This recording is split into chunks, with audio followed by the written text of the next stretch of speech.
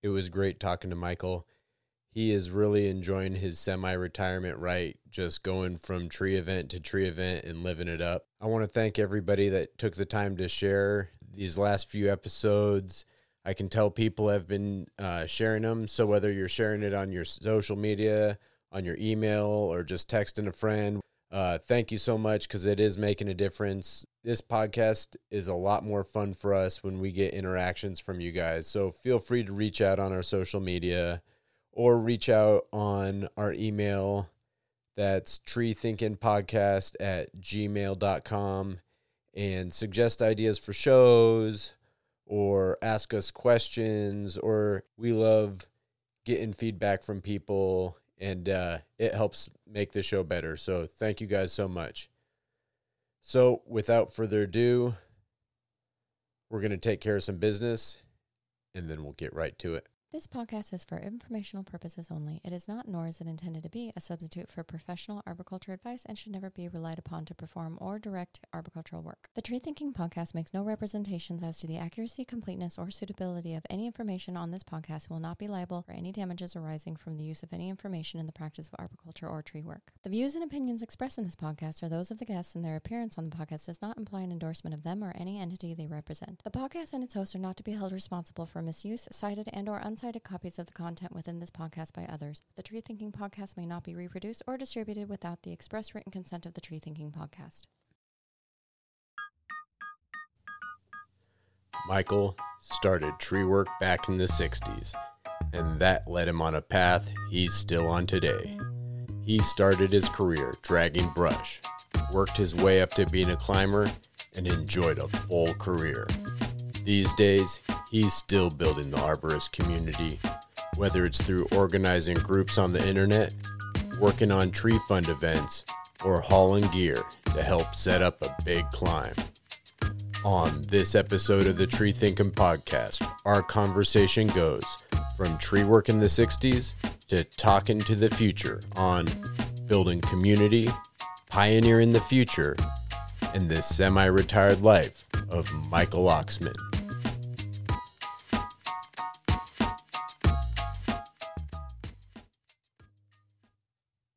All right, we're back again. This week, we're just kind of shooting from the cuff, but we got a friend of the show on. So let's introduce ourselves. My name's Andrew. I'm Rob. Jamie. Becca. Corey. And we've got Mike Oxman.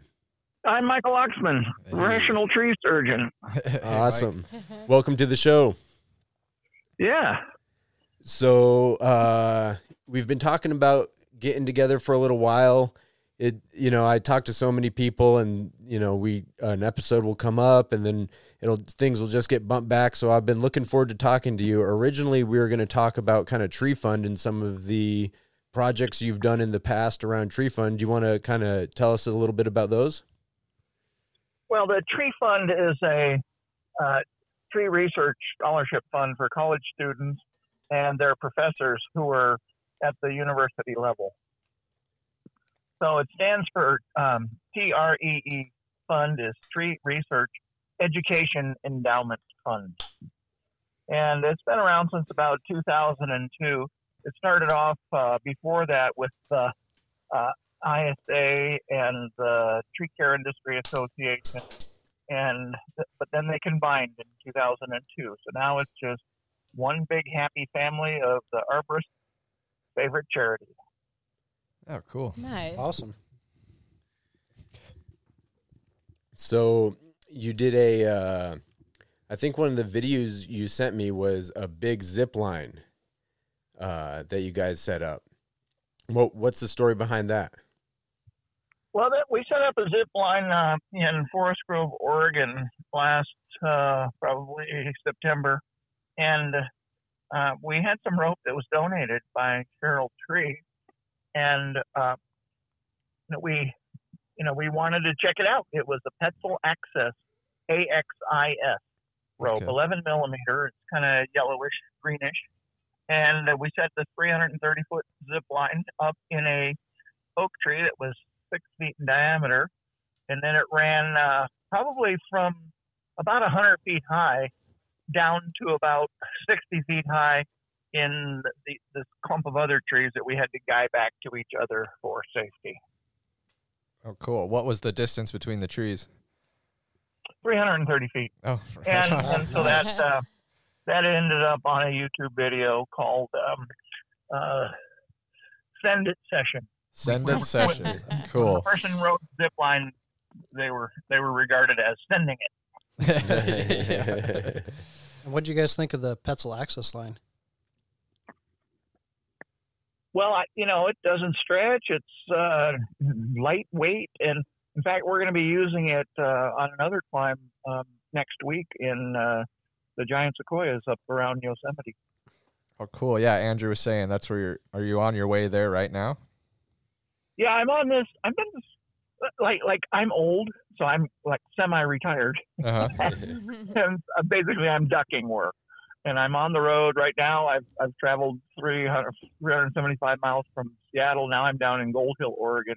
Okay. And then I'm going to be heading over to the coast to see the new suspension walkway at the Sequoia Zoo in Eureka, California. And then I'm going to head down the coast, go through the Avenue of the Giants, pick up some more rope. We had another spool of rope donated, and then take it over to Yosemite where we're going to be climbing. Nice. Yeah, that sounds like a great trip. Yeah. It's funny that they call it a Sequoia Zoo. Yeah. I kind of like that. Well, Yeah, because it's like you're going to check out a living thing, but I don't think they go out there like with raw chicken. Catch a sequoia feeding at noon. That's just when the mist comes rolling in. Cool. Well, you guys you're an old growth tree climber, Andrew. So you know that it's an extra special thing when you get up there. You know that when you bring people up there, they are so totally jazzed that you become infectiously excited too, and the feeling of exhilaration compounds off of these various people feeding. Just like these comments that we just got right here. Yeah. No, it anytime you can, it's one of the cool things about being a tree climber, bringing someone that hasn't climbed up into a big tree before into a tree, is you kind of experience that excitement of climbing for the first time again. I think everybody that's is here, we actually just did a big tree climb this last weekend, and I was able to bring my daughter up into the tree for the first time. She got up 200 feet up a 300-foot tree. Wow. And it was a very powerful experience for her. The emotions were across the board. I mean, she was like bawling, crying partway up, to just like ecstatic that she got up to, it just was across the board. It was pretty amazing to watch. Yeah, so you're just an enabler. Yeah, exactly. I do my best. Only for the people I care about. Yeah, I was descending down the tree and met up with you guys, and she had kind of her head buried in her arms, just dealing with all those emotions, but she still managed to throw up the surf's up kind of Shaka Bra side. Yeah, that was pretty funny. It's she first started freaking out about heights probably 15 feet off the ground. Yeah. It was just like, oh God, like I'm so scared. It's like, it's okay to be scared, honey. Mm-hmm. You're going to be fine. Wait. And it turns out this was what drove her the rest of the climb. I was like, just wait till you get up in the canopy. It's like a whole nother world up there, and this tree, it's, almost 200 feet to get to the canopy. Yeah. So there's a lot of exposed trunk, and it's just a massive trunk. And she would go up about 10, 15 feet and stop and have another emotional breakdown. And like, I'm so scared. I don't want to go on any further. And I'd be like, it's okay, honey. You don't have to do this for me. Only climb for yourself. This is why you're here, is for you to, accomplish your goals. And she's like, I know, I want to get to that canopy. The canopy is going to be real nice. So I'm going to, all right, I'm going to keep going, and go up another 10, 15 feet and then just repeat the process all over again. Well, I've noticed for myself personally, and anyone that I've been around that's climbing for the first time in a big tree, like once you get over those first couple of whirls and you're in the tree that you feel a lot safer. It's a lot more. Yeah, it's less exposed. Yeah, exactly. Yeah. I think she got just up into it, but I think she was just so emotionally drained from all the emotions going up that she was just ready to come down at that point. But Scott Altenhoff was there and Heidi was there, and so they just kind of hung out with us kind of in that first beginning part of the canopy. Nice.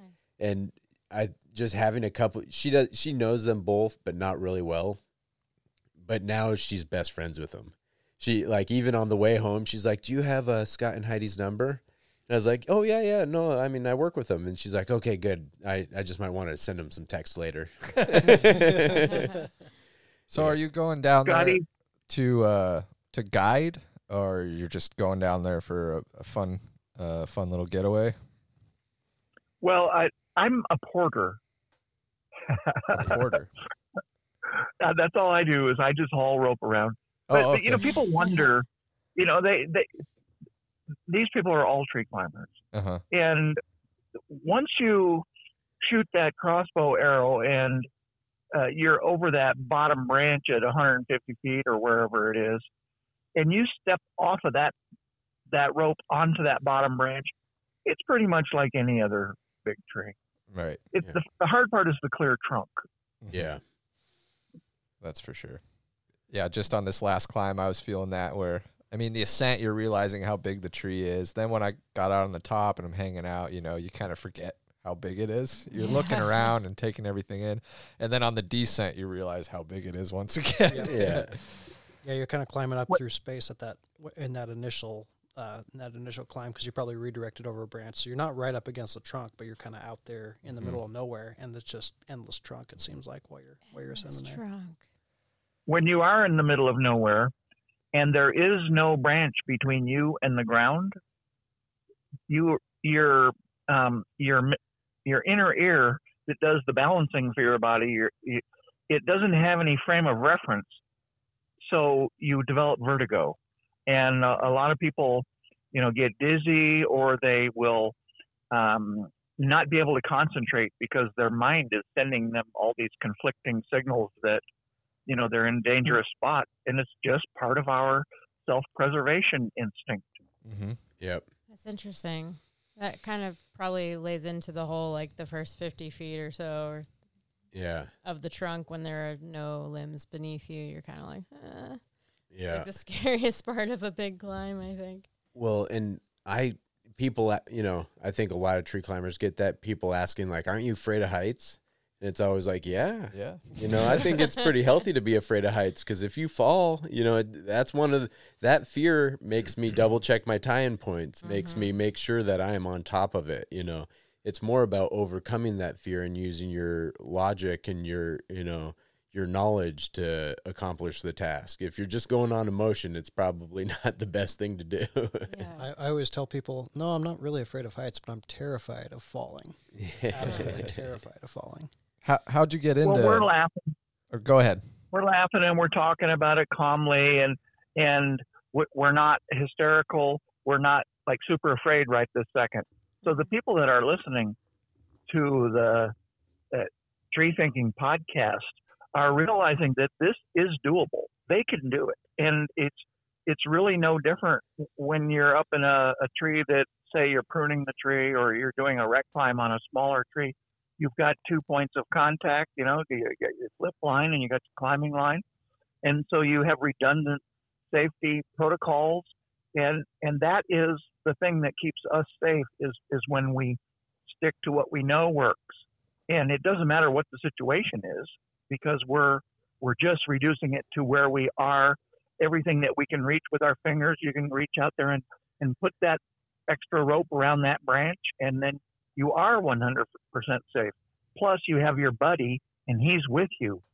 You're using the buddy system, and he's checking your gear. He sees your descender. He sees your ascender setup, and he knows all of the gear because he's been belaying you up until that point, or you have been belaying her at that point. So it's a question of just repeating what you've done over and over and over. And that makes it entirely doable. Yep. And I would just add to that, if you're, if you haven't done a bunch of tree climbing or big tree climbing and you want to get into it, go to treeclimbingplanet.com and Tim Kovar will teach you everything you need to know and set you on adventure in life that will change your perspective. But I think the key, and it's kind of what you were saying there, is, make sure you're with somebody that knows what they're doing and can kind of help you through it. Tim is fantastic. We went climbing down at the Treehouse Conference down in Oregon, Oh, cool. and he had a person there that he was totally focused on to aid them and to provide them the backup that they needed. And then I had a person with me, and we were in two trees side by side. Tim with his progeny and mine with my newbie. And the first thing that the climber that I took up there did was he pulled out his iPad and he started taking pictures, and then he called his mom. Oh, that's funny. That's hilarious. It's a whole different world these days. How'd you get into tree work? Well, I used to babysit for when my sister couldn't babysit, and the neighbor that lived one block away was an arborist back in the 60s. And when I got out of high school in 1970, he needed somebody to load branches in his truck. And so some 17-year-old kid got the call, and I went at it. And it's been great fun ever since for the last 51 years. Wow. So That's amazing. describe a little bit what the industry was like back in when you first started. Well, I grew up in Los Angeles, and Los Angeles was a cutover cactus and scrub brush, sagebrush, and it had been orange orchards. Citrus industry is really big down there. But then around 1950 or so, that's when residences began. So by the time I started in 1970, I had all these trees that were planted in 1950 that were starting to need help. And because Los Angeles is so dry, all of these gardens were irrigated and the trees were just growing like mad. So we had a plethora of Siberian elm trees. And the Siberian elm trees, I don't know if there's some of our listeners that are in areas where this really hardy tree grows. They are bulletproof. You cannot kill a Siberian elm tree. So I was taught to top trees, and that's what I did for the first 9 years. And we worked the Hollywood Hills neighborhood. And worked for a lot of movie stars. Worked for Marlon Brando. Spent a week at his house. Worked for Billy Crystal, Robin Williams, and a lot of celebrities. Wow. So we went where the money was. We were using a manila rope, which is made out of hemp fiber. And I only had 2 manila ropes break on me. One because I cut it with my chainsaw, and then the other one just because it wore out. Oh, man. But a lowering line was a 5/8 inch manila rope. And manila is about half the strength of our modern textiles. So the safety margin was pretty skimpy, and there were all kinds of issues with lowering lines breaking and stuff. But of course, it's when your personal climbing line breaks that you got a problem, because the ground rushes upwards at 66 feet per second. Right. Yeah, that's no good. No good at all. When you were starting out down there in Los Angeles, did you have a mentor or someone that kind of helped show you the ropes? Yeah, the guy that I worked for was a wannabe actor, and his name was Big John, and he did extra gigs in the movie and TV commercial business, and he taught me how to climb, and it was all spur climbing and topping. So by the time I was ready to move on, I started looking around, and I went to my first tree trimmers jamboree and saw Bob Hunter in 1980, win the Western chapter, and then the following year he won the all-time or the worldwide championship for 2 years in 1981 and 1982, and so he was famous for this photograph of him in a giant sequoia tree that he had hauled his bicycle up, and he had the rope holding the bicycle, and he was on the bicycle, and he looked like he was riding the bike up the side of this giant sequoia. That's awesome. That's hilarious because Corey here has actually pulled bicycles out of the top of like a 80-foot giant sequoia. Sounds familiar, huh? Something about bicycles and giant sequoias, I guess. Wow. Yeah, if you want to see that picture, it's on my Facebook page. I've got this Facebook group called Old Growth Tree Climbing. Okay. And I have a whole bunch of these Facebook groups. One of them is called Arborist Training. If there's any classes, I post those. I have one called Treehouse, which we have 3,500 members of that, people around the world that congregate together on Facebook and share their stories of how they build treehouse. So I really like specific discussions. Like if I were to talk to any of you people, I would zoom in on something that you know a lot about and ask you the hard questions that the answers aren't easily available. Like say, for example, you want to talk about zip lines. And I am studying zip lines for an upcoming article in Arb Climber magazine. And I'm going to be giving a presentation on zip lines at the Pacific Northwest Chapter ISA virtual conference this fall. So when I talk to people about zip lines, I want to know how to control the tension on two different ropes that are holding a trolley and doubling, of course, the strength of your zip line and focusing on safety.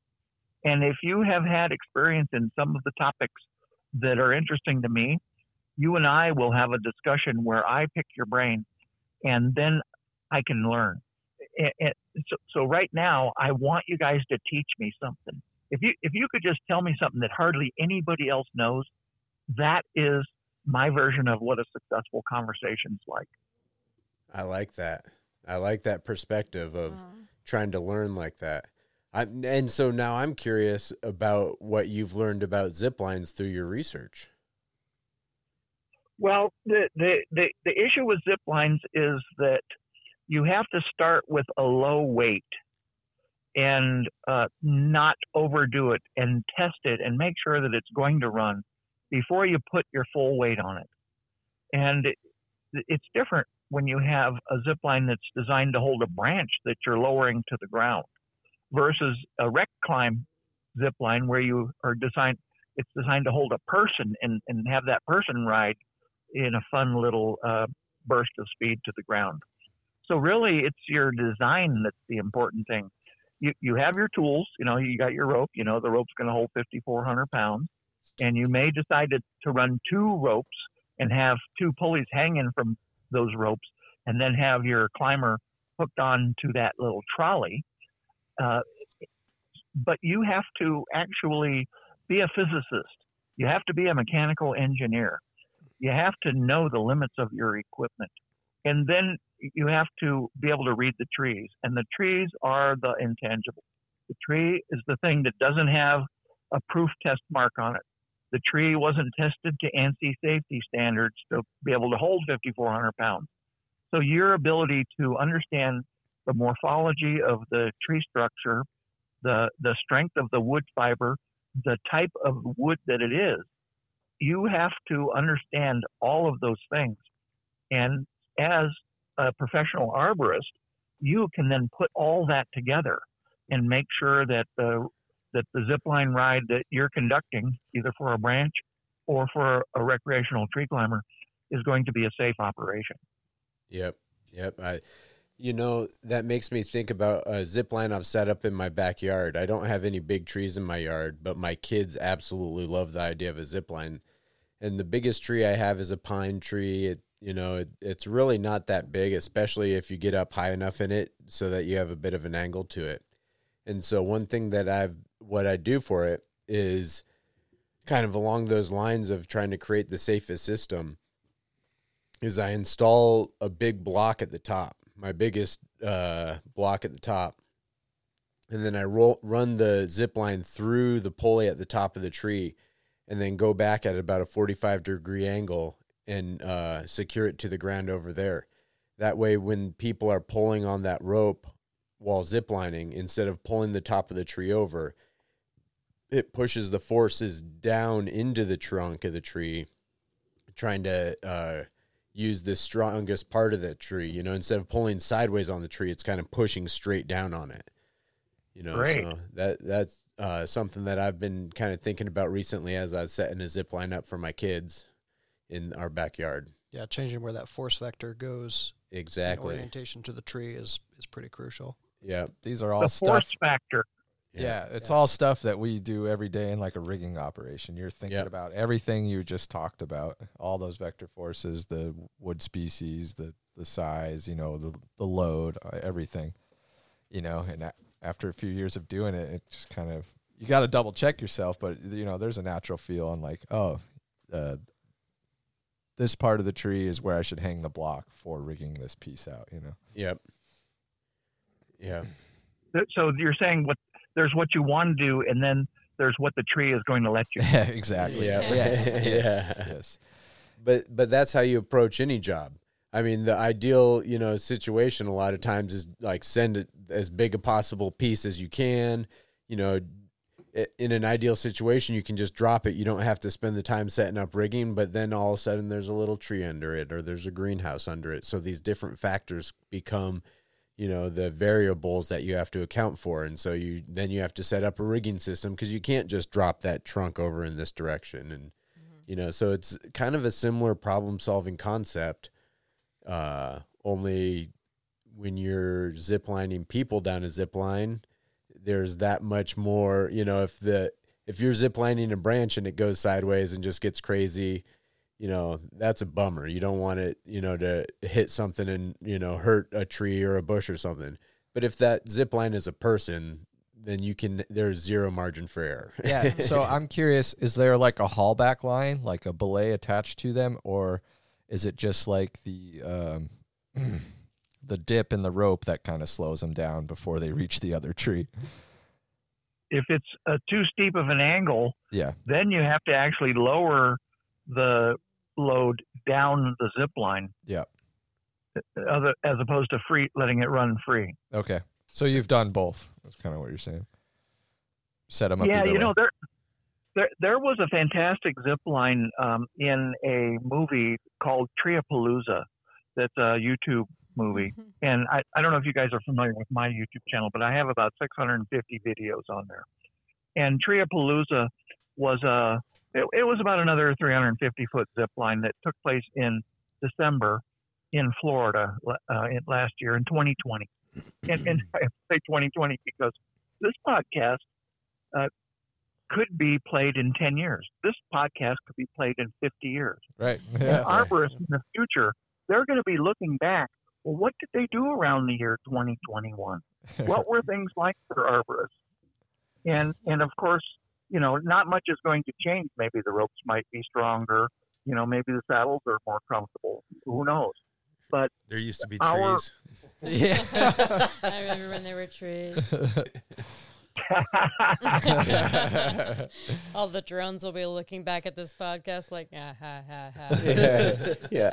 I would like to take a moment to say hi to the future intelligence that is listening to this podcast. You're right, though. It's a good apologize. point. well, the Treepalooza tree climbing competition that was held in Florida, it was filmed, and it also had a magazine article written about it as a companion. And I'm a multimedia person. I've always been an internet junkie that likes to communicate with strangers and pen pals, and I will cold call people. And so now I've got both the magazine article a 10-page article and a 13-minute video, both about the same thing, both two different means of communication, but both elaborating and building and expanding on the points that the companion piece elucidates. So that's what's going to happen in the future. Like my grandkids know how to use an iPad is better than I can use my phone because they've been doing it, since they were infants. And in the future, all of our contemporaries that we are setting up by training them, they will take our tree climbing techniques and build upon them. They'll refine them. They'll make them even better. And their job will be a lot easier because of what the people on this podcast created for them by, requiring that ANSI standards make the safety equipment have the capacity to hold 5,400 pounds. And the fact that you put two hands on the chainsaw when you use it, the fact that you have a second rope on your body when you're using a chainsaw, those are groundbreaking things that have only just happened in the last 20 years. And yet in 50 years, they will have been going on for 70 years. So we are the pioneers. We're creating these scenarios that other people can learn from. And if we can explain ourselves properly, then they can learn it a lot more easily than the way we learned it, which is by screwing up. And, everybody's had their mistakes, like when those manila ropes kept coming apart on me. I was one of the few people that survived a fall out of a tree. And there are so many people that do not have the ability to explain to us what they did wrong that caused them to die because they're dead. We'll never know. Yeah. I think you had some great advice earlier when you were talking about sending a small piece first to test it out. Test piece. Yeah, a little test piece. And that's like a pretty golden nugget. And I think we can apply that to most things that we do here. Small cuts, small problems kind of thing. Yeah, exactly. I set up a traverse once, a Trillian traverse, several hundred feet long, fairly significant drop, so you got a pretty good zing on it. And we probably had maybe 10 or 15 people do the traverse that day. It was at Camp Lane on the way to the coast. They got some nice big trees there. We had a big event for my mom. And then a big guy went on the traverse, and he sank down lower and actually kind of clipped one of the limbs that the traverse was going above. So varying the amount of weight on a traverse does a lot of There's a lot of fluctuations. Yeah. He was a little surprised. Dang. By the branch. And so that makes me think, kind of from the idea of learning from the mistakes, trying to set up a zip line in a way that you can adjust the tension on it if you have varying weights going over it. So whether you have a rope winch, one of those crank rope winches, or a GRCS, or some way to maybe put a little more tension on if someone a little bigger is going to be on that line. Yeah. And you might want to take a little tension off if someone's smaller, who's, if you want that sag to slow you down. Yeah. So yeah, that's kind of an interesting thought. I got a question, Michael. What do you know the technical kind of difference for a zip line in comparison to a Trillian traverse? I believe Tyrolean is kind of the in the Italian Alps mountains. Didn't that have to do with inertia, where you pull yourself sideways along a rock face so you have a big angle in your anchor up ahead? Oh wow! And then when you release, the whole objective is for you to have momentum and blast yourself over to your next swing. Yeah, so the Trillian traverse, maybe you don't go all the way to the destination just by rolling on the pulley. You got to pull yourself over or have enough inertia to swing you over.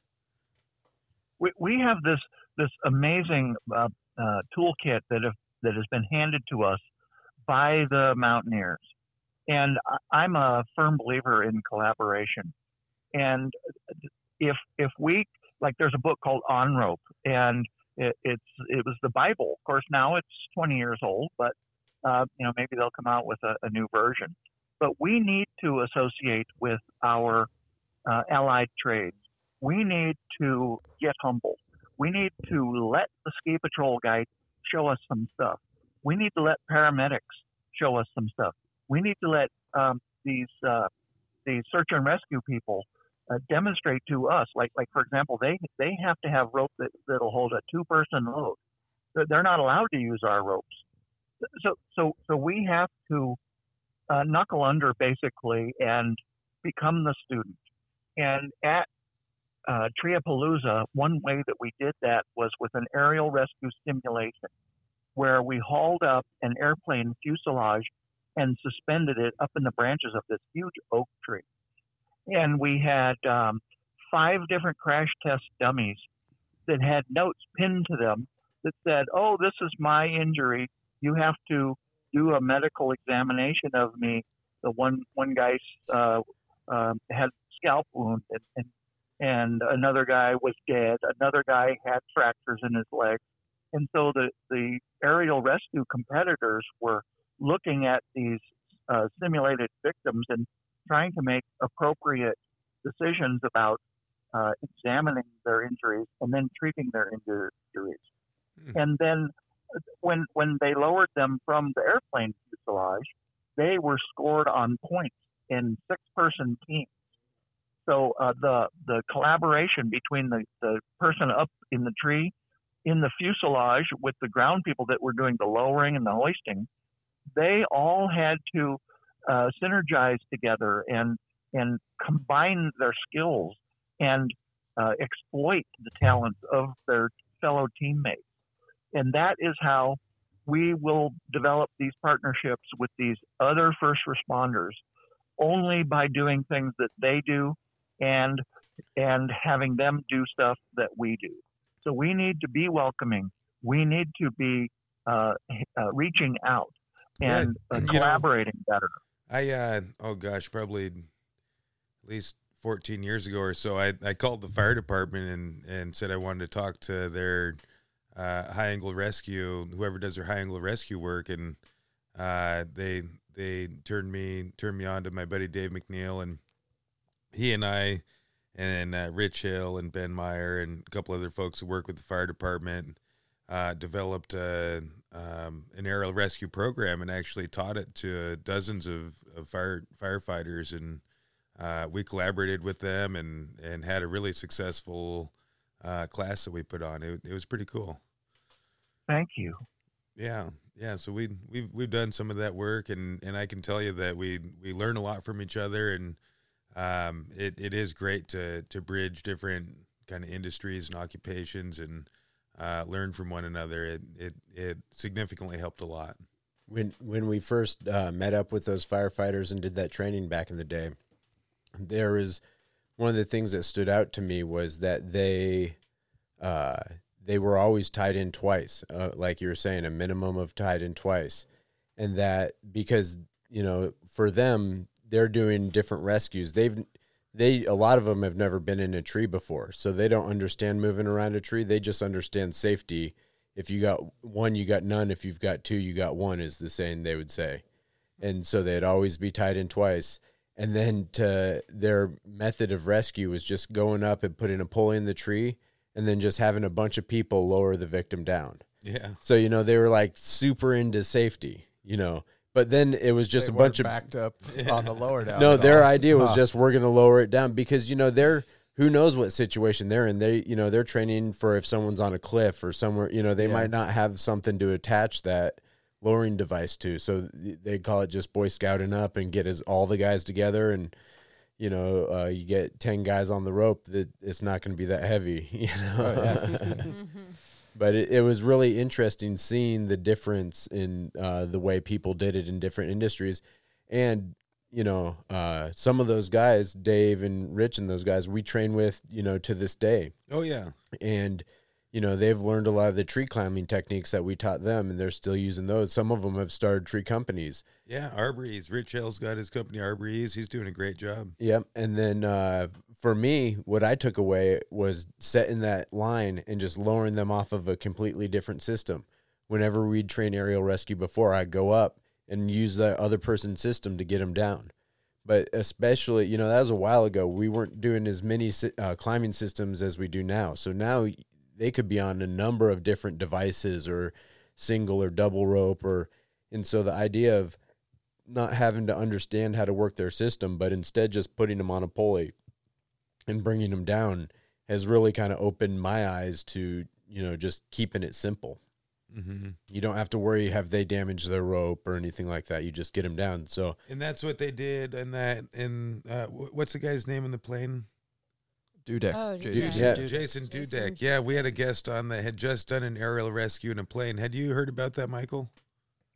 Yeah, I listened to his tree stuff interview. That was fantastic. Oh, yeah. Yeah, he came on the podcast and explained the rescue, and it sounds like that's the technique that he used, or that they used, was basically setting an anchor above the plane and then picking the people off just as if they were lower down and lowering them to the ground. Yeah, there's a branch of Westspur, and they have classes, and they put on this one class called Aerial Rescue Challenge that was just fantastic. Nice. And the more people that we could rub elbows with and, expand our horizons, the more we're going to benefit ourselves. Mm-hmm. Yeah, that rescue challenge that you're talking about, I'm aware of that, and you're talking about the crossover, and they did that. They took a bunch of rope access techniques and blended that with arboriculture. Interesting. So they were doing rope access rescues. Arborists. Yeah, I've got about 250 photos of the aerial rescue challenge on my Facebook page, and 7 hours of video. Nice. I'm gonna go check it out. I recorded all of those lectures. That's awesome. Wow. Oh. Yeah, I missed that because I heard about it too late. I was talking to Dave Stice at a competition. He's like, "Are you going to be at the ARC?" And I was like, "I don't know what that is." And yeah, it was like the next week or something, so I missed it. Yeah. And then COVID happened. Yeah, we all paused the world for a little bit. What's COVID? 19. The 19. Yeah. Oh, yeah, back in 2019. Yeah, that's right. Yeah.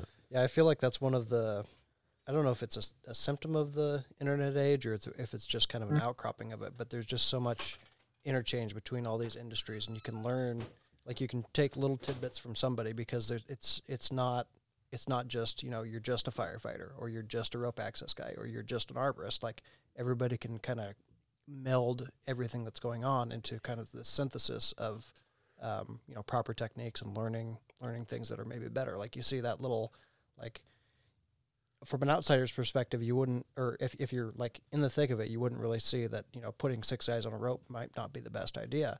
But an arborist is like, well, maybe that's not the best idea. Or, with rope access guys, it's, or a firefighter, he looks at your system and he's like, well, why are you just using his system? Set up a separate system. Maybe his system is compromised, Yep. Having that outsider perspective is definitely pretty valuable. Oh, yeah. And well, we all follow the same rules, the laws of physics. Mm-hmm. Right. Yeah. Yeah. Well, there's a couple events coming up I hope to see you people at. The NAOM is coming up in Wichita, Kansas, July 23rd, I think it is. And that's the North American Open Masters tree climbing competition. And then there's going to be another one in October 2021 in the city of Rogue River, Oregon. Oh, yeah. Well, I just came from the NAOM in Virginia, which was really amazing. That was an old estate property that had 300-year-old trees. There was a beech tree, and we set a world record putting the most number of hammocks in one tree. We did 85 hammocks out there in Williamsburg, Virginia. Yeah, I saw a picture of that. That's awesome. Yeah, that is pretty sweet.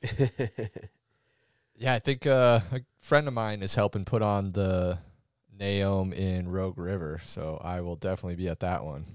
Nice. Yeah. Well, that's going to take a big cadre of volunteers. So absolutely, so spread the word. Yeah. Yeah. If you guys want, if someone listening wants to check it out and volunteer, what's the best way to get a hold of someone to volunteer? Probably get a hold of Naom. Yeah. Yep. Naom in Facebook. Naom. Perfect. Check it out. Let's get some volunteers out there. Yeah, and then also another thing in Virginia with Naom, we did a tree fund auction, and there was a crossbow that was donated to the tree fund, and we sold that to the highest bidder, and that money will go towards scholarships for arborists who are enrolled in college. That's cool. Oh, that's awesome. That is really cool. I'm kind of wondering, you've obviously been around tree work for a while, and one of the things that we've actually been talking about doing an episode on it, and I'd be interested if you have any definitive moments in your career that you'd be willing to share. You know, I think everybody's had definitive moments that have helped them grow as an arborist or as a tree climber. Maybe it's, you know, working with somebody, or maybe it's a close call, or who knows, it could be anything. But can you think of anything in your career that kind of that you consider a definitive moment? You know, I always wanted to be fast, and I always felt discouraged because I could see the other climbers around me were more efficient than I was, that they had a better assessment of the tree than I did.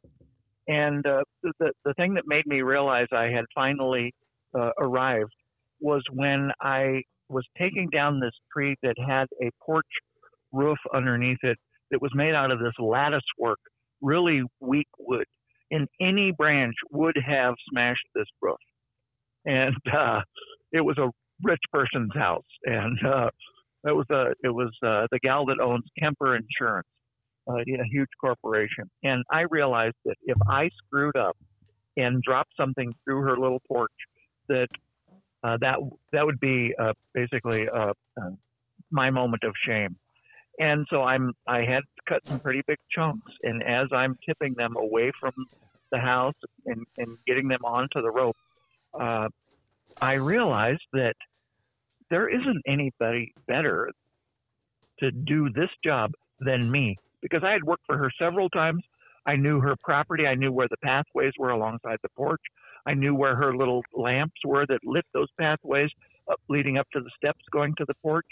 And so if I was afraid of screwing up. And yet I finally realized that I had the background and the training and the familiarity with the site to put together with my understanding of working the tree, my saw, the ropes, and the other gear. So really putting it all together was that was a high point for me. Yeah, and I think you touched on something important there. It's not just, you know, the skills that you bring to the table. It's also those relationships that you build. Like, does that person trust you? Like, that's a huge part of our industry, and like, you know, that's a huge undervalued part, I think, of our industry that nobody really talks about as much. Well, look at those firemen. They were all hoisting that guy out of that airplane and lowering him to the ground with Jason. Those firemen live together. They know how they bark. Yeah. They know everything about each other. And so we have all this awareness. And if we can put it all together, that is the mark of a professional. Yeah. Yeah. About creating the team. Because after all, tree work is totally it's a team sport that way. You know, no matter how fast a climber you are, you're not going to be able to do the job if you don't have someone running the ropes and cleaning up and kind of filling all those roles. Michael, do you have any questions for us? Well, I want to see where podcast goes. I really believe that this kind of sharing forum is really important because, like, say you're a climber that's been working for a year in the trees and you have your 100 trees under your belt, but then you're starting to realize, wow, I could be doing things a lot different. I want to be fast. I want to know ahead of time what my next step's going to be. I want to know what's the most dangerous thing for me right now.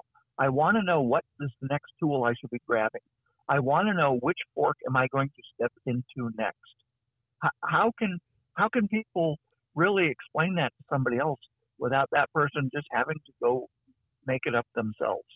If anybody could tell me that, I'd love to hear that answer. Yeah.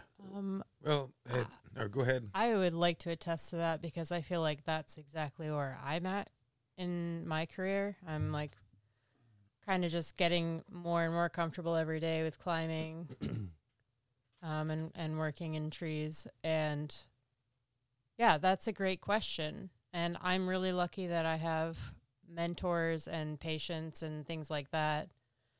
But I know that that's not the case for everyone. So, between all the resources that we have online, mentors that you have and friends that you have that you work with, and just, again, like you said, trusting the people that you're working with. I don't know what goes beyond that, but what we do at Sperry Tree Care is once a month we have something called Tree School. And that's where the company comes together and just spends a couple hours on educational subjects and teachings and questions and answers and sharing near misses and things we've learned. And we go through different phases like every kind of operation, it seems like. But, there's a lot of mornings where we'll circle up and just do near misses, from the day before, the week, and providing that space in a company for continuing education and sharing stories and giving advice. We do aerial rescue on a regular basis, and we do pruning, fruit tree pruning, and climbing, and lots of different trainings just in house on a pretty regular basis, and that it's made it to where, what took, other than the experience of doing it, people are learning the skills like literally 10 times faster. Yeah. It's pretty amazing. Because you're putting the ideas in their head before they have a chance to try it out for themselves. And then once they do, and they have resources. Exactly. They have people to talk to and ask, and we're creating an environment where, asking a question about how to do something is a good thing, not something that you should be looked down on because you don't know the answer to it. Yeah. So encouraging people to be asking questions and sharing near misses. No one's going to get in trouble if you said, "Oh my gosh, I just realized that the little loop in the Bullen was the only thing holding that lower down." Mm-hmm. It's like, "Oh, that was a near miss. Let's talk about it." Instead of getting someone in trouble, we'll just all learn from it. Well, and I think what you said there that was really key is creating the culture. If you're a business owner, or, you don't even have to be a business owner, really. Anybody on a crew can help create a culture. And it's about, if someone has a near miss, instead of getting on their case and yelling at them, instead approaching it with a attitude of, okay, what did we do wrong there? Yeah. Not what did you do wrong there? What did we do wrong there? Because when something goes wrong, everybody on the crew, if you have a crew where even the guy on the bottom of the chain is allowed to speak up, then it's on everybody if something goes wrong, because we should all be watching each other. Nothing should be happening in a vacuum. And if something's going wrong, everybody should talk about it. And if that's not the culture, if you don't have the culture where everybody can speak up about safety, well, then that might be something that's, impeding the growth right there. So I think it's about having an open culture where you can have an open dialogue, whether it's good or bad. Also, if you see someone do something that's awesome, you shouldn't be afraid to go to them and be like, "Whoa, how did you do that? What did you do right there? How did you make that branch kind of move sideways, or, whatever happened?" So I think it's about having a culture of sharing and learning for better or worse. And less critical, and making it a safe space where they can say the things that they're not sure about and not have somebody ridicule them. Yeah. That's a great way to put it. That's exactly what we try and do is is not look down on people that make mistakes, but learn from them. Because I think that's key. Everybody has made a mistake at some point. Everybody's done something and regretted it. Everybody's, had a moment where they, maybe tied a knot wrong and then and then the lower down slipped or whatever it is. Well, it goes for more than just tree work. Oh yeah. Well, and when you do that, everybody knows that feeling of like feeling just so small, like, oh shit, that near miss was on me. And there's some people that hurt somebody or did something really bad where they dropped a branch and it landed on their buddy. And then I guarantee that's a feeling of shit that sticks with you for a long time. Yeah, I'll never forget, Chris. Sorry for hitting you in the top with the top of that fir tree. But I think too, if you're on a crew and you know the people that you work with pretty well, you can suss out like where they're at, and if they want to try something that they're not used to, that you know how to do, like just kind of being there to talk them through it in a way that isn't condescending, like is supportive and helpful. Oh yeah, definitely. It makes them. It's like, necessary. Excited. Yeah, like, like that's your coworker. That's somebody that you're going to have to be dealing with in the future. So you're not just helping them, but you're building a relationship with somebody that could be helping you in the future. Yeah. If you are criticizing, just please do it in private. Like on the internet, there's a lot of loose talk thrown around in a critical way, and I had to send a message to somebody in a private message and just say, just because you don't like what they did does not mean that they're a horrible person. Their mother loves them. Aww. They are somebody's kid, and your job is to be happy. We are doing fantastic work here, but does it make us happy? If it doesn't, we should get out and go do something else. Mm-hmm. That's not going to happen because tree work is the best kind of work. All of the people listening to the Tree Thinking podcast are probably really digging on where they're at right now because they have some amazing tools available to help them do these trees. Yeah. I would second that. Yeah. Well said. Yeah. Very crucial. Yeah. It's an interesting thing that I've noticed now that we have Sena communication systems. I'm on a crew where it makes it a lot harder because in the moment when someone makes a mistake, before in the moment you could kind of pull them to the side and say something real quick, but now that there's Sena communication systems, I've almost had to adjust my strategy there because if someone makes this mistake, you can't just be like, hey dude, maybe next time you want to do this differently. Because people, if the whole crew is hearing you give the creative criticism to them, they might not think it's creative. So it's kind of an interesting dilemma I've run into. But at the same time with the Senas, you can see someone doing something that you would be like, that's kind of sketchy, and just like really discreetly be like, hey man, tip tie it instead. While the chipper's running, instead of be like, hey, what are you doing?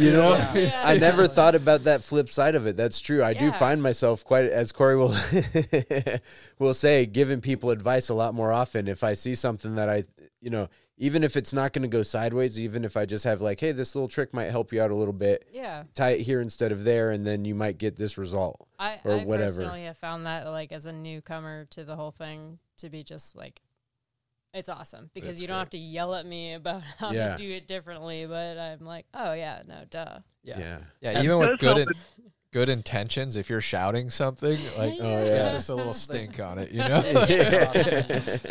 It's got blue cheese smell. Yeah. It's like, it's good, but it's a little funky. Just plug your nose.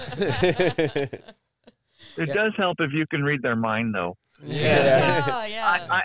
I'm kind of on a downward spiral. I am now the groundman for my son who's climbing. And we do have the ability to read what each other's thinking without actually having to say something. So as we work with people, we have really complex relationships, and if it's going to make us happy, that is going to work to our advantage. Yeah. Well, you know what? It's only a matter of time till Elon Musk develops the Neuralink, and we'll all just be on the exact same page on the tree crew. Senas will be old school. and we'll all be just in each other's heads. Oh, Oh God. Do you think that your phone is going to be hooked up to your eyes, your eyeballs?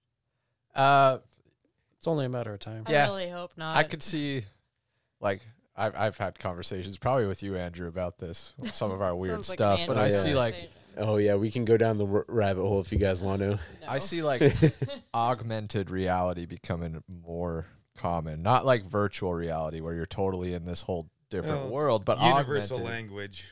Yeah, or augmented reality, like you have these glasses and your Google Maps is in front of you, like the arrow is on the road in front of you, pointing here. There's a Yelp Yeah. review at that restaurant or whatever above your head. Or I you could can, see like, that put happen. Filters on girls at the bar that are. That's what the beer does. Yeah, yeah. Who needs it? Well, Take that, Google. yeah. I mean, they have. I don't know much about them, but they had those Google goggles. Isn't that kind of what the idea behind those were? The Google Must Glass. not have taken off Yeah. or something. I think it was, I don't know what it was, but I think it was just not, it wasn't quite integrated enough. And there was probably, I mean, Wi-Fi isn't ubiquitous enough, or like, exposure to a cell signal or whatever isn't ubiquitous enough. So I think it was maybe the little pockets of when you weren't actually connected that kind of broke the immersion.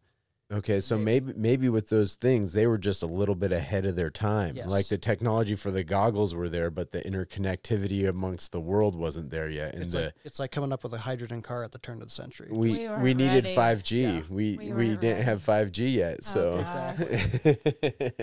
But yeah, Well, the arborists in 20 years are going to be listening to this, and they're going to go, "Oh wow, these guys were so primitive. They still had phones." yeah. They're still cutting trees with chainsaws. Where's the laser saw? Well, they're talking about wiring it straight into your brain so that you're basically, and they've got those Neuralinks that they've wired into pig brains yeah. and whatnot. So So monkeys are playing video games, the Look, whole 9 yards. I'm not impressed until I get a rigging rocket yeah, I hear you. I Obviously. hear you. I'm working on it. for the toss boss. Yeah, yeah. Oh. Yeah, But- the disconnect between us and our phones is going to get shorter and shorter. You know what I mean? So Michael, are you familiar with Neuralink? No.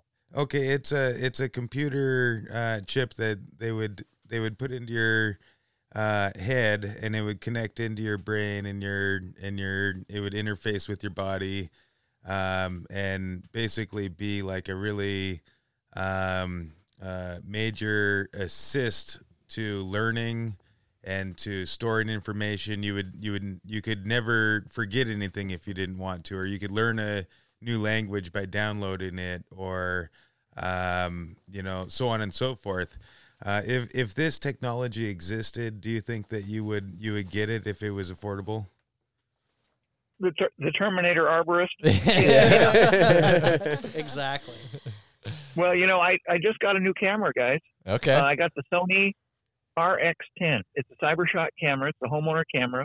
It costs $1,700, and it has a 25 power lens on it. And Wow. it's basically a stalker camera.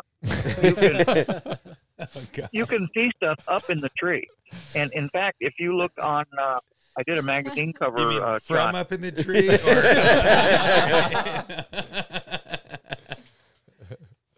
Access and Rescue magazine had this picture that I took. I was standing about 300 feet away next to my tripod I had digital zoom. So all of a sudden that 25 power lens became a 50 power lens. And it looked like you were up in the tree with these guys that are helping this simulated rescue victim. And, the cameras are just totally amazing. Mhm. And I have always felt that these toys are tools, and they're fun to work, but they're also incredible boosts to productivity. Mm. So is that a yes? Yeah, I would be a guinea pig. In fact, It's a soft yes. Yeah. if Elon Musk wanted to make space on his flight next month, I'll go with him. Oh, hell yeah. Yeah, man. Right on.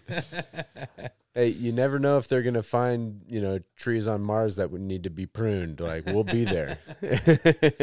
Yeah, I watched the demonstration on Neuralink, and it's like the size of a quarter, I think. And he's got a robot that does the whole procedure. Yep. It would take like a half hour and be affordable. You'd be in and out. Same cost as LASIK surgery. You go down to the Mac store. You get your half-hour surgery. Yeah, little to no recovery. You're just I'll be over here like 60 years old with my Senna headset that's all busted. Like, I'm never getting that Neuralink. one of the things it talked about is it could fix like neurological disorders. So like say you're confined to a wheelchair or something for that, you know. Oh, that's great. And so that interviews with him that I've heard, he's talked about initially it's going to be for people that just, you know, are having issues with their neurological issues or whatnot. And as they perfect it on people that don't have any other option than trying this experimental surgery, then they'll start next to the out, life force of the tree. The life force. Oh man, the life force of the tree. I mean, you know, if I could have that plugged into my brain, Oh, yeah. I could listen and talk to the tree. Yeah. Now we're talking. Could you Neuralink a tree? This makes me think of I just like saw this in passing, so I don't know a lot about it, but there's some kind of thing you can hook up to plants and trees, and it creates like a musical signal out of it, like their vibrations or frequencies or like whatever. It's like two different points. Yeah, I should look it up before I start talking. Yeah, about I want to hear some of this music. activate my Neuralink right now. I feel like NPR did something on this, and they actually played some of the music that the plant was playing, I think. Wow, what? What? Yeah, it was NPR was featured a plant on their, on their music. I think so. Wow, That's incredible. Well, Dr. Alex Shigo said, touch trees. Yeah. And if we touch them in a kind of touch their nervous system, that's just a modern version. And he did invent the shigometer, which is kind of like a primitive version of one of these new devices that uses sound waves. I like tomograph. So we have unlimited technology in our future. Technology is only like 50 years old or less. So in the future, when these tools become available to us, they still have to make us happy. That's the main thing right there. Yeah. I love how everything with you comes back to making you happy. It's very important. I have a friend, Michael Garnier, who has the Treehouse Resort, and I was just sitting there when some tourists came through, and we're standing around talking, and they asked him why he decided to get into being an innkeeper at a treehouse bed and breakfast. And he said, well, I used to be, I was a medic in Vietnam, and when I came back to the States, I was a nurse, and I decided to switch careers. And now that I'm working with tree houses, I run into very few assholes.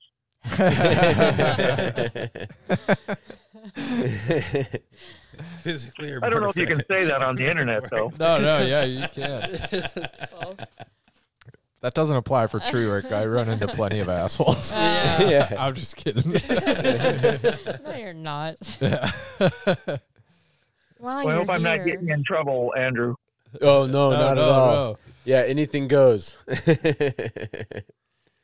Well, we're just trying to be honest and give our true impression of what we do, and we have this wonderful ability to give the gift of a healthier tree to a tree owner, and they appreciate us. They love us because we're taking care of their tree for them. We're doing a better job of taking care of the tree than they could do themselves. So that is an extremely valuable public service, and all of the arborists around the world are to be congratulated on accomplishing the proficiency that they take care of these trees and they extend the lifespans of the trees that they work on. All of you people are out there making a better world, and we are public service providers. We are not actually tree doctors. We do not take care of trees. We take care of tree owners' problems. Yeah. Well, and that goes back to another reoccurring theme that that keeps coming up on these episodes, is that as arborists, as tree people, it is our job to kind of speak for the trees sometimes, or not sometimes, a lot of the time, because, the trees can't speak for themselves, and a lot of the people don't understand what a tree really needs. And so they want it topped because, you know, that's just what they've heard over the years is you top the tree to eliminate the risk. But it's really our job as an arborist to explain why you don't top a tree or, you know, the importance of having these trees around. Our future depends on their survival. Exactly. Yeah. Exactly. Mm. And really, that's quite a bit of a responsibility. You know, that's not just something, if you're an arborist, if you dedicate your life and your career to taking care of trees, then it is your responsibility to do that. And a big part of that is advocating for them. Absolutely. You know, there was a heritage tree program around the time of the bicentennial of the U.S. Constitution. And in 1787, you know, there were some trees that are around now that were recognized by the ISA and the NAA, National Arborist Association was the name of the Tree Care Industry Association before. So I was privileged to be part of a nationwide search for 200-year-old trees in 1987 to recognize our association with human society and the forests that we live in. And so I nominated the world's tallest ponderosa pine, which was in a Forest Service campground down in Grants Pass, Oregon. And, you know, we recognized the fact that this tree had witnessed our lives all through its life. And then part of the requirement to qualify to be able to be one of the sponsors was I had to agree to adopt the tree. So in the end, there were 61 trees nationwide that made it onto this heritage tree registry, and so it was a great public service campaign by these Tree Care Industry Associations, and each tree got a bronze plaque. So time goes on, you know, the dedication ceremony was over. You know, the mayor who gave the speech, the TV cameras that were there, all of the hoopla around the heritage of this tree was over. And I decided to go visit my tree about 5 years ago. It's called the Big Pine, and it was in Big Pine Campground in the Siskiyou National Forest. So I drove up there. I was on my way back from the Treehouse Conference, and I saw that the bark beetles had gotten it. And there was a bunch of sawdust around the base of the tree, and all the sap leaked out, and the tree was dead. All the needles were brown. So I called the ranger, and I said, hey, you know, can I have that bronze plaque that's, you know, on a pedestal next to the tree? And he said no, and I pissed him off. And I said, well, you know, I donated that. He says, yes, but it's ours now, Mr. Oxman. And so that made me mad. And I got on my little keyboard and I started calling people. And I made friends with this environmental curator who worked for the Smithsonian. And he was able to get the plaque, and it's in the Smithsonian now. Oh, whoa. And it's the only artifact that the ISA has in the Smithsonian. Oh, that's So- cool. Oh, cool. I was So this curator, you wouldn't believe what he said. He said that the volunteer work that we do to educate people about the value and importance of trees, and the fact that we're doing it for free just to boost our society, makes us environmental philanthropists. And he also said that because the work that the ISA does was included in the acquisition of this bronze plaque and all the documents, the files, I saved everything. I saved the letter from the governor. I saved the agenda. I saved the press release from the Heritage Tree dedication ceremony. And those are all in the Smithsonian exhibit files. And he told me that the job description of an arborist is been extended now from the time that the tree is planted until all the work that we do to take care of the tree until it dies. But now, because the Smithsonian will contain all of the mission of the ISA and the NAA, we have extended our job description into perpetuity. Wow. You hear that, arborists of the future? Yeah. Yeah, you know, there's some arborists in the future understanding that now, listening to this podcast through their Neuralink. And that is really cool, though. That's incredible. Yeah. I didn't know that there was any ISA relic in the Smithsonian. That's fantastic. No, that's next level, because that'll be around for a while. Yeah. Yeah, actually, You heard it here on Thinking. Thinking. Perfect. Here we are. I visited that tree probably 2 years ago. I mean, knowing it is dead, but we just went to go see it anyway. I think the campground is closed around it and everything. And they're just letting it be. Yeah, I don't recall seeing a plaque or not. Well, you know, that's pretty cool, because there's a debate to be had on whether there's more life in a dead tree or in a living tree. Oh, it's a second life for sure. Yeah, you know, it's not dead. It's not dead. It's not life with the way that we think of life. Yeah. No, but it you know, it is the continuation of that creature. Absolutely. You know, when the full circle is being completed there. So that's cool that they allow that to happen. Yeah, trees aren't dead until never. Exactly. Energy does not die. Nope. Oh, that Well, we've had an amazing responsibility handed to us, Yeah. and I'm glad that you folks are in it with me. Oh yeah, no, it's great.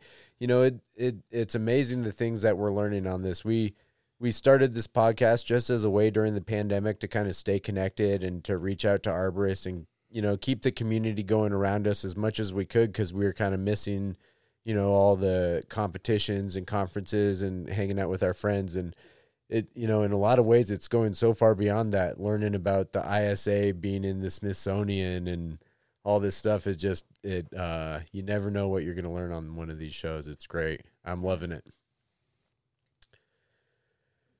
Well, yeah.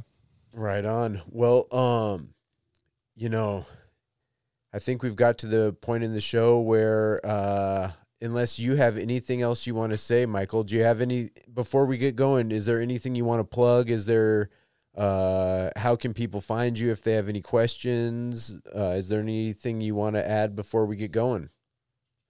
Well, you can surf on over to treedoctor.com, which is spelled TREEDR.com. That's the website that's been up for 20 years. And send me an email. I'd love to see what you guys are up to. I'm on Facebook. I'm on Instagram as tree_DR. My license plate on my truck is TREEDR, and my phone number is 949-8733, which is don't all phone numbers end in 8733? Yours does. Yeah. Right on. Well, let's get into the final thoughts. Rob, what do you got? Oh, I'm really happy to get to know you a little bit, Michael. I think that you seem to have had a very rewarding life and career, and care about trees, and you're seem like a wonderful person, and thanks for sharing everything. Well, that guy that I sent that private message to, criticizing him for criticizing others, he might not think that I'm just a wonderful person. We all have critics. That's true. Sounds like he doesn't think anyone's a wonderful person. Yeah. Yeah, I just want to say thanks for everything you do. You know, it seems like you're very prolific on the Facebook groups and like building communities. I commend you for that. That's really cool. It was really nice to talk to you and get to know you a little bit. And I look forward to probably seeing you in the future, maybe at NAOM. Fantastic. Cool. Well, thanks for coming on. It's been great talking to you. Some of the stuff that you said really resonated with me. Again, like small cuts, small problems, and, you know, having a community and people that are there teaching you and making it safer, and all those great questions you asked. So I guess my final thoughts are that you're awesome, and I appreciate you being here and talking to us. Well, I'm so glad that most of your trees are ahead of you. Now, just think how depressed you would be if you were me. Oh my I will never climb again. Oh. Oh, Well, You got good stories to share, though. That's true. Yeah. Have you used a Ronin Ascender? Actually, my son Robert, he has a video on the Redwood Rec Climb and Camp Out Facebook page. You can check that out. Okay. Yeah, I guess my takeaway from this is just, it's one of the core values of the Tree Thinking Podcast is just community and building that community and how it's so intertwined in everything we do. We wouldn't be where we are today if it wasn't for the community that surrounds us. And I think that is really one of the big benefits of this profession is just how deeply intertwined community is into everything. Yeah. Wow, are you just preaching to the choir? Yeah. Well, it's final thoughts. So. Yeah. Well, I'm going to kind of go in a different direction. I'm going with the relationships that we build. No, Weird. yeah. That's I so mean, left field. it's kind of going back to that was one of the reoccurring themes. It's the relationships that we build. We are lucky to do the job that we do and work with the people we work with, And the other thing that I really liked you talking about is how we're pioneering the future. It's easy to get caught up with we're just kind of doing our job, but what we're learning right now is the building blocks that the next lesson will be learned on. And so I kind of like that concept of that we're pioneering the future. And I guess if you're listening to this on your Neuralink, I'm just going to say stay safe and hi to the future.